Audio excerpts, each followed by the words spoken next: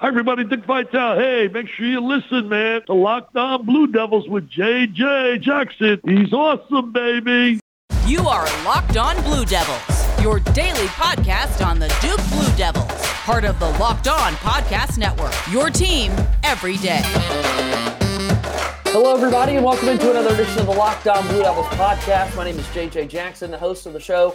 Follow our show on Twitter at LO_Blue Devils and follow me on Twitter at _JJ_Jackson_. Today's edition of Locked On Blue Devils brought to you by our partners at BetOnline. BetOnline has you covered this season with more props, odds, and lines than ever before. BetOnline, where the game starts.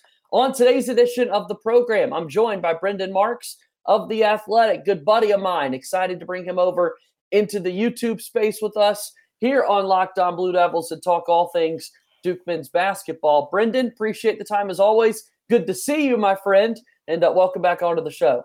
Yeah, absolutely. No, thanks for having me. This is a fancy setup you guys got going on. I'm glad to be part of it. No, we're excited. We've got a lot to catch up on. It's been a little bit since we last spoke, following the conclusion of the 2022 men's basketball season, an end that was not the one that Duke would have loved to see. But boy, looking back on it, the reflection that takes place, kind of surreal that a team with a lot of pressure going into the year, being Mike Krzyzewski's final season, made a run all the way to the Final Four. Just pretty incredible looking back what they were able to get done. Yeah, and I think the thing that's crazy is so often at the beginning of the year you hear teams say, oh, we want to be in the Final Four. Oh, we're a national title contender. Oh, we have these big ambitious goals. And that's great to say in like October, November, but to actually maintain that and to be able to go for 5 months long and to maintain that level that's required to get to that point, I mean, it's astounding. So I think we knew, by the end of November that this was one of the best teams in the country, and we saw that play out in March, one of the last four standing. And like you said, didn't end the way that I think a lot of Blue Devil fans would have liked, but still some incredible wins, some incredible moments. And obviously I think a lot of fans have got to be happy about the way Coach K goes out with one more Final Four run and a team that, even for me, objectively, was just a ton of fun to watch. No kidding. I mean, I've got so many memories from this past year. I think a lot of people do. And it's going to be fun to look back and reflect on the 13th Final Four for Coach K in his final season, and a lot of great players that ultimately 5 of them making the decision to go on to the NBA draft. A lot of talk about what's next for a guy like Trevor Keels. The idea of coming back to Durham for a sophomore season or taking the next step and remaining committed to the NBA draft process. On Tuesday night, we saw the draft lottery in which the Orlando Magic won, and we also saw all 5 Duke Blue Devils in attendance, looking very sharp, I might add, with their best fits on for the next potential teams to draft them. But what's your thoughts now that we're in this NBA Combine Week and phase in regards to the draft for these 5 Duke players? Yeah, well, I mean, one, they're all better dressed than I could ever hope to be. I mean, they look great. But two, I think that this is sort of the time, especially this week, where we're sussing out a lot of what's realistic for these guys. And that's the whole name of the game at this point, is what is realistic in terms of if you're someone like an AJ Griffin or a Mark Williams, how high can you go? Where could you maybe fall to?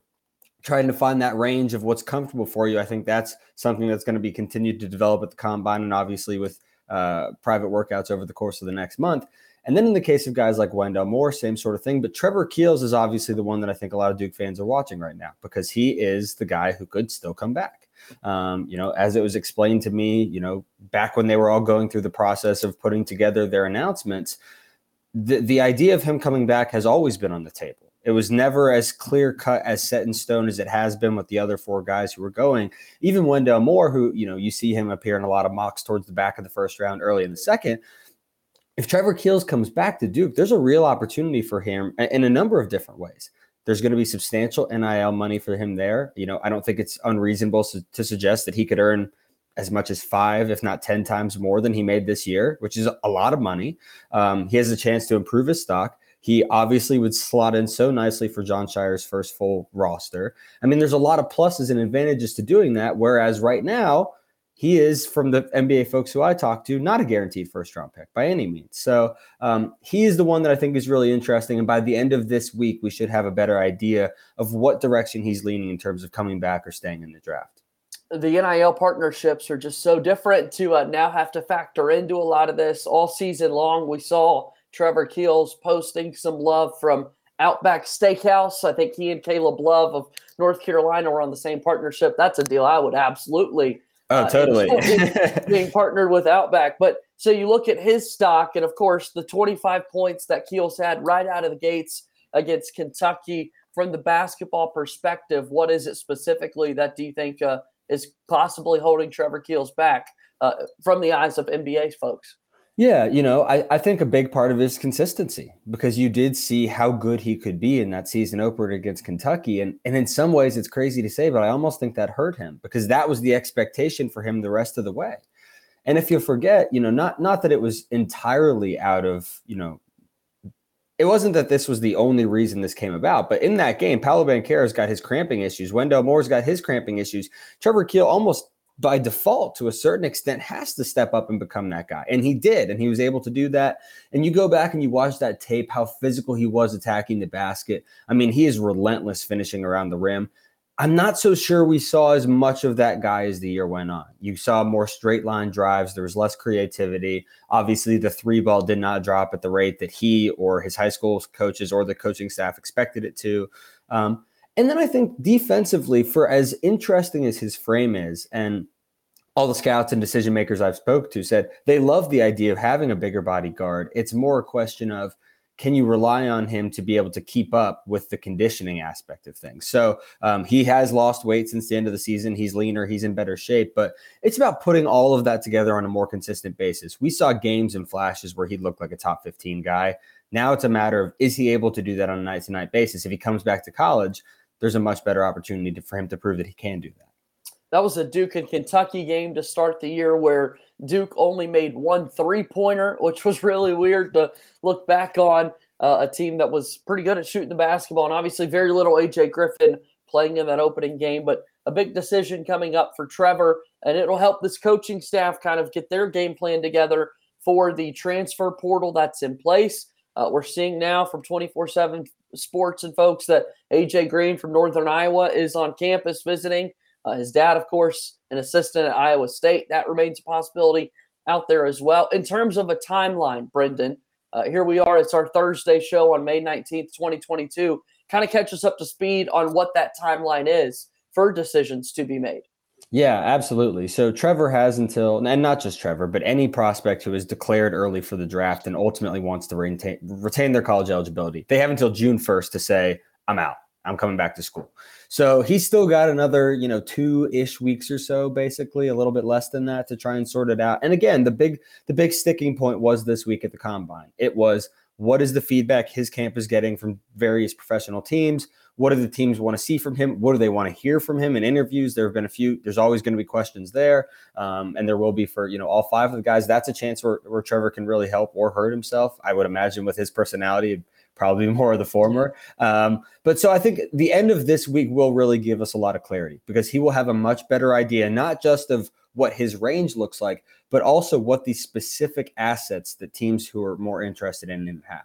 The difference in a team having the 25th pick versus a team having the 32nd pick, having the 33rd pick versus the 38th pick. Once those things become a little more ironclad and locked in stone, that's when we start to see, I think, a little more movement from teams. We can start seeing more trades and things from them as well. So this week was a biggie in terms of just establishing a baseline for where everybody stands. And now he'll have another week and a half or so to make his decision. Let's talk a little bit about the rest of this Duke team, a coaching staff put together by Jon Scheyer as well, as we get set for the first year of his era taking over the program. We do that with Brendan Marks of The Athletic coming up in just a moment.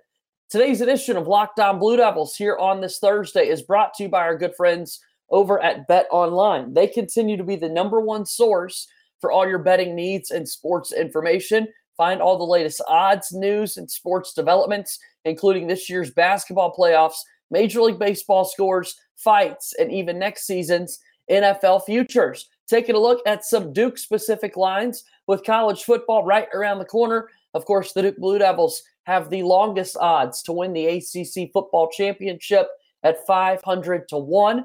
In the college football world, looking at some futures, Alabama's Bryce Young and Ohio State's C.J. Stroud currently leading the way for Heisman Trophy odds going into the upcoming season. BetOnline is your continued source for all your sporting wagering information, from live betting to playoffs, esports, and more. Head to their website today or use your mobile device to learn more about the trends in action. BetOnline, where the game starts. Hanging out here with my buddy Brendan Marks of The Athletic on this Thursday. Brendan, we look at this team being put together by Jon Scheyer, and a team also includes some coaches that need to be in the mix. And boy, Jay Lucas coming over from Kentucky was the big name that shook waves and sent waves all throughout the college basketball world. Your reporting was so top-notch on top of it all. Tell me a little bit more about this hire for Scheyer. Yeah, like you said, this is one that sends some waves. I mean, this is the first guy who's come from outside of the Duke family in, quite a while, at least the last 2 decades or so. And there's got to be a good reason for that, right? And I think you're seeing with Jon Scheyer, one of the biggest things that I think is going to be an asset for him in his first year, both from a coaching perspective and just from a program building perspective, is his diversity of thought. He is a guy who, even more so, I would say probably than Coach K, who's been doing something for 40 plus years now. Jon Scheyer is more willing to go back to the table and go, all right, anybody got any ideas? What are we doing? What can we do differently? What can we do that works? And, some of that is creativity and some of it is being willing to listen to those outside ideas. And so by going and taking Jay Lucas away from Kentucky, he's a rock star recruiter. He is considered a rising star in the industry, sort of in that Nolan Smith role. Now, instead of just having Nolan Smith, who obviously is gone for Louisville, Scheyer now has sort of a 2-pack there because he's got both Jay and he's also now got Emil Jefferson. Both they're 2 young guys. People remember their playing careers. They've got serious recruiting juice. I think that when you look at the hire of Jay, the most significant thing to me was you're taking a strength from Kentucky and you're weakening an opponent, somebody who is competing with you regularly for recruits, someone who's competing with you in the Champions Classic every year, somebody who's competing with you for Final Fours and national titles. At the same time, you get somebody who's going to provide different thoughts, a different thought process, a different way of doing things than has been done in Durham historically, at least during Scheyer's time back as a coach. And I think there's real benefits to that because of the diversity of thought. So I thought it was a slam dunk hire.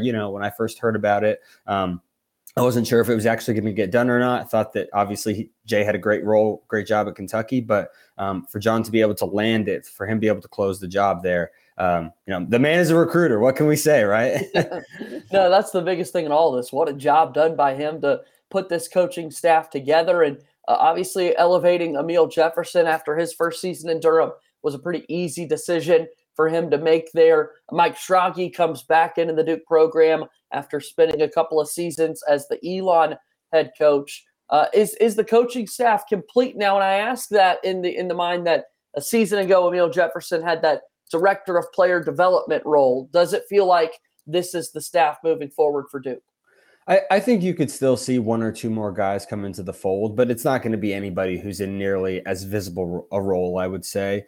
If they were going to hire someone in that Emil role, it would either be somebody who is sort of following a similar career trajectory, somebody who is coming in to learn, who's just starting out their career. And again, it's a little bit different situation because you do have a first-time head coach versus, arguably the greatest coach of all time. So a little bit different in terms of the infrastructure there. The other position that I'm sort of interested to see if there is an official hire, if it's somebody whose job gets more responsibilities added on, what it looks like.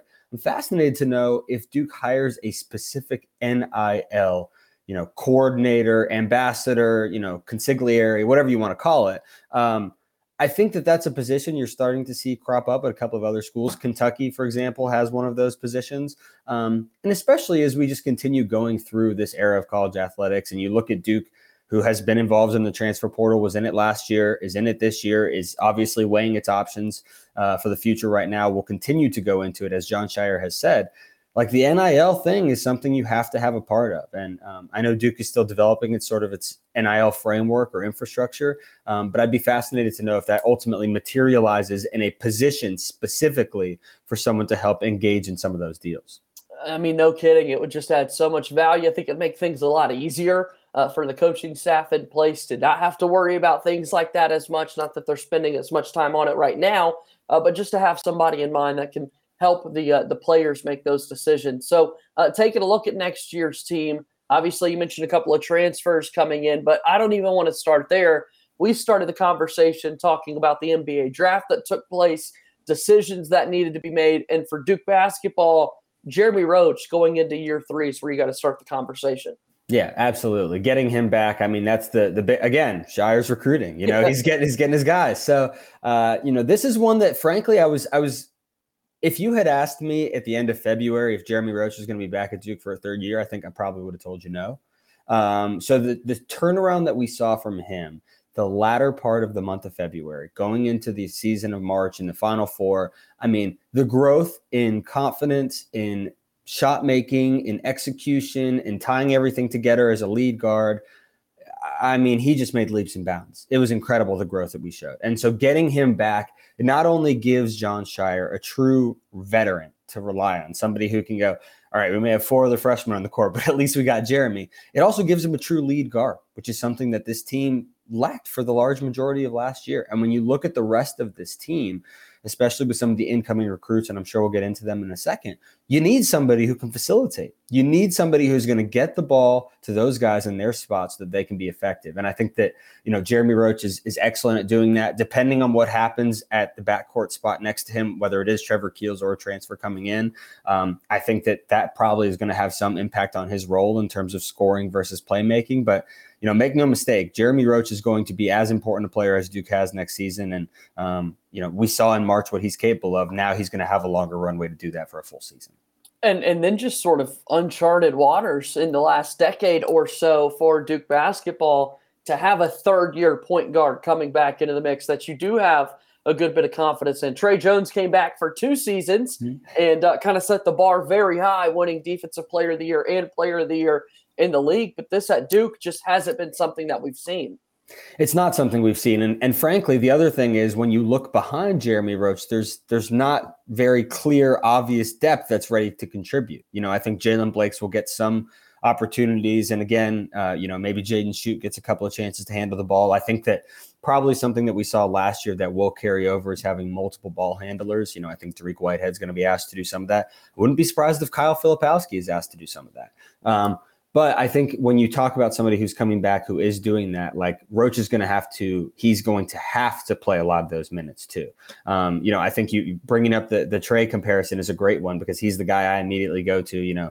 His sophomore season was my first full season covering Duke again. And to see the growth that he made from year 1 to year 2 was crazy. And I think that Jeremy, you're probably talking about someone who's going to have a similarly large role increase in terms of the amount of time he's going to have the ball in his hands, the number of decisions he's going to be asked to make. I really think that Jeremy has, the potential to have a rock solid year. I mean, this is a guy who sees himself as an eventual NBA player at one point too. Next year, in terms of setting up all of this other talent that Jon Scheyer has amassed, he's going to have the opportunity to do that.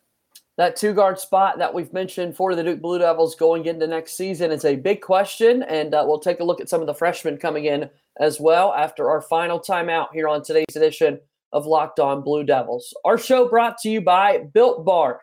Built Bar, this is our new update for you. Imagine dipping your finger into a plastic tub of birthday cake frosting and then opening your eyes and realizing that was only 150 calories and 16 grams of protein. That's what it's like to eat a birthday cake puff from Built. I just received my birthday cake puffs over the weekend, and I've never had anything like this before. They're available right now, and I can't promise that they'll have them in stock tomorrow. So many folks are wanting them, so go get them today at Built.com. Here's what puffs are. They're so awesome. I'll let you in on a little secret.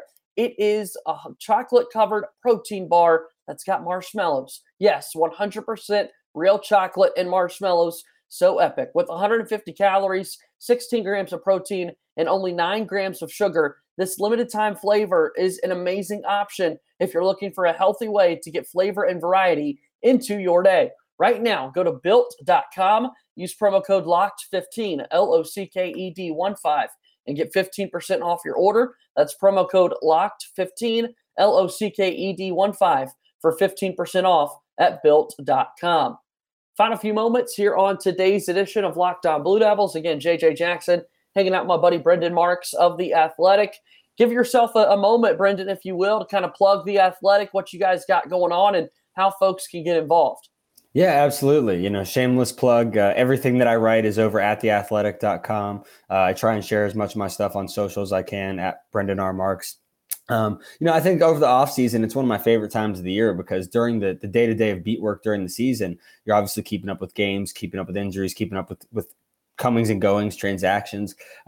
In the off season, I get to do projects. I get to talk to people. I get to work on things that are a little more extended. So have some historical things in the hopper, looking back at some key moments in Duke basketball history, trying to do some things looking forward. What does it look like in the future? I definitely, I don't know if this NIL madness is as crazy with fans, if it's super interesting, but it's so key to college athletics and trying to get a closer look at just how does Duke handle all of that. So a lot of things in the hopper, but no, I'm excited. It'll all be over at theathletic.com. And, whether you're a Duke fan or an NBA fan or an MLB fan, whatever it is, I think we have the best sports writing in the planet. So if you're not already, check us out, see if you like it. I don't think you'd be disappointed. And just one subscription to The Athletic gives you access to all of those other sports and platforms that you're talking about. I can't encourage it enough, and certainly love following, reading your work, and then our conversations that we get to have here on the podcast. Grateful for that. Let's talk about the basketball team going into next season, because a big conversation right now on that shooting guard position, the 2-guard spot for Duke going into next season. We talked Trevor Keels at the Open, and he's clearly got to make a big decision regarding his future. What about the idea of the transfer portal, Brendan? I mentioned AJ Green a little bit earlier, but what else can you provide? Yeah, so, I think the preference, let me put it this way. The preference for Duke, obviously, is that Trevor Keels comes back, right? I mean, he's a great player. If he comes back, you look at the potential that he would have. He has the backcourt chemistry with Jeremy Roach. Obviously, they go back to high school together. They've been friends forever. They flowed very well together. He's someone who can also, I think, importantly, handle some secondary ball handling duties.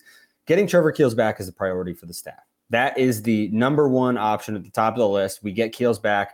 That's our starting backcourt right there. Boom. And you've got experience, talent, shot making, everything. If Trevor Keels ultimately opts to stay in the draft, which he very well may, and very well may end up being a first-round pick, you can't blame him for that, then you go to the portal. You have to land a starter out of the portal, because when you look at the guys who are coming back and you look at the incoming freshmen, there isn't somebody who's a natural fit there. The rest of the starting lineup, I think, is probably going to be comprised of some of these 5-star freshmen, but the 2-guard spot, Jon Scheyer is going to have to dip into the portal for depth purposes and just for pure, shooting and scoring production. I know that AJ Green is he's on campus right now. I know that he's taking a tour. I know that he has said that if he was either Iowa State or it's Duke, the dude's got a parent on the Iowa State coaching staff, and we've seen how these things tend to go in the past.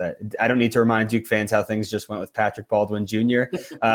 It's hard to go against dad. It really is. So that's not one that I feel too awful strongly about. But there are other guys. That's the thing. Like, what Duke is offering is a 1-year starting spot on a team that has Final Four potential. That's going to be attractive to anybody out there. The thing that I think is going to be important for Duke and for Jon Scheyer going forward, not just in this specific instance, but in navigating the transfer portal, is how do I weigh bringing in somebody in the portal versus what I have lined up in my future recruiting classes? It's crazy to sound, because this is not a problem that most normal people have. Jon Scheyer is not a normal recruiter. They've already got multiple backcourt pieces locked up for the following year's class.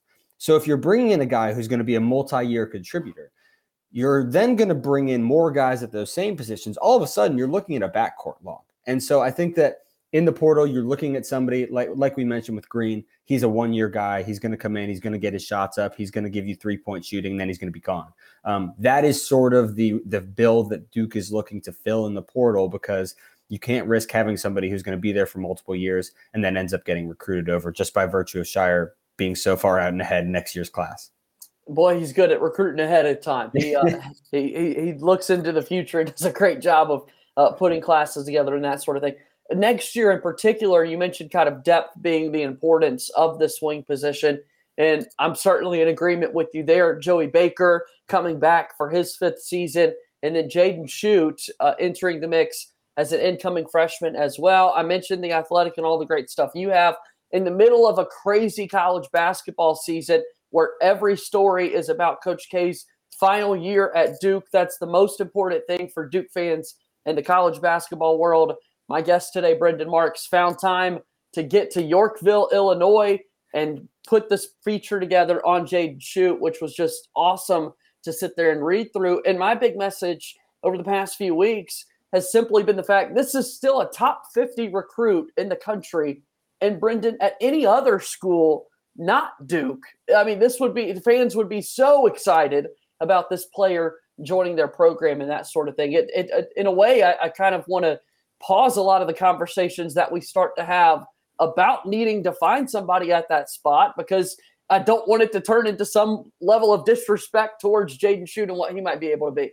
Yeah, he's a really interesting player. And, I'd never been to Yorkville before I went up in January of this year. Interesting place. But no, I mean, Jaden is an incredibly nice guy. And I think that for what he's able of doing, I think he can make a difference next year. I don't know that he's going to, again, it depends on who ends up filling that 2-guard spot. But if it's somebody who maybe doesn't offer the level of shooting that Duke needs, like Jaden Schutt, like the last name is, I know we all make the pun about the last name, but like the kid can, he can shoot. He can really shoot. And the thing that I think is going to be interesting for him is, as it is for a number of high level recruits, high caliber guys in high school, he's going to have to adjust once he gets to Duke. And I think it's something that can actually benefit him. In high school, he's the guy bringing the ball up the court. He's the guy who's driving and dishing. He's doing all of these things. At Duke, he's going to be coming off ball screens and he's going to be rising up. That's what he's going to be doing. He's going to be coming around the wings. He's going to be coming around bigs, and he's going to be launching threes.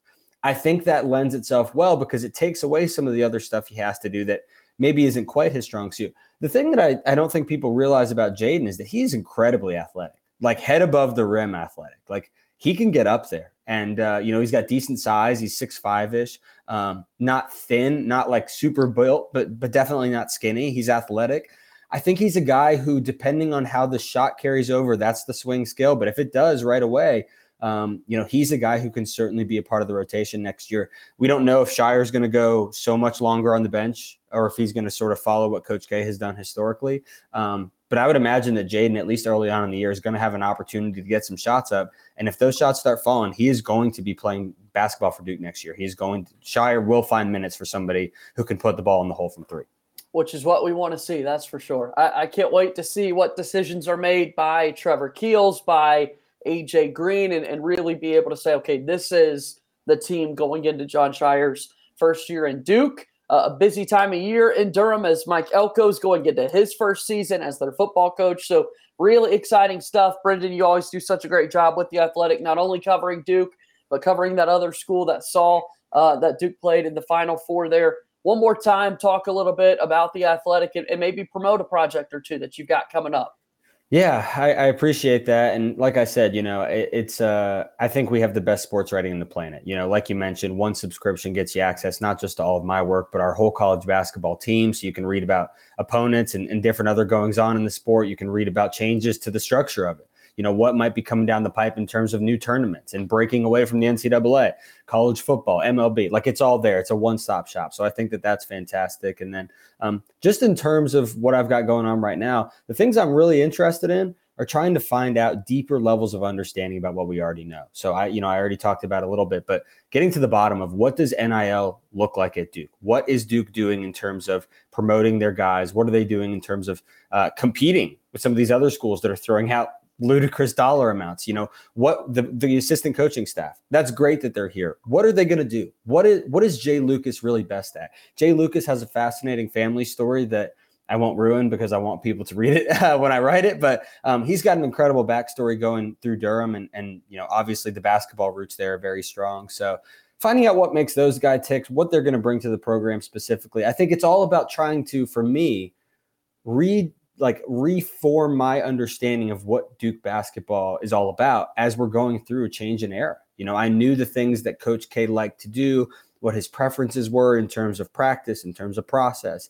And that's all changing now with Jon Scheyer. So I'm trying to learn about all of that at a deeper level so that I can understand cumulatively when the games actually start, why is XYZ happening? And next season, when we're going through the same offseason, comings and goings, what are they looking for and how are they going about doing that? So it's a whole new world, but that's what's exciting. That's what's fun. And hopefully I'll be able to cover it all at The Athletic. No doubt. Brendan, I certainly do appreciate the time as always. It's always a blast catching up with you.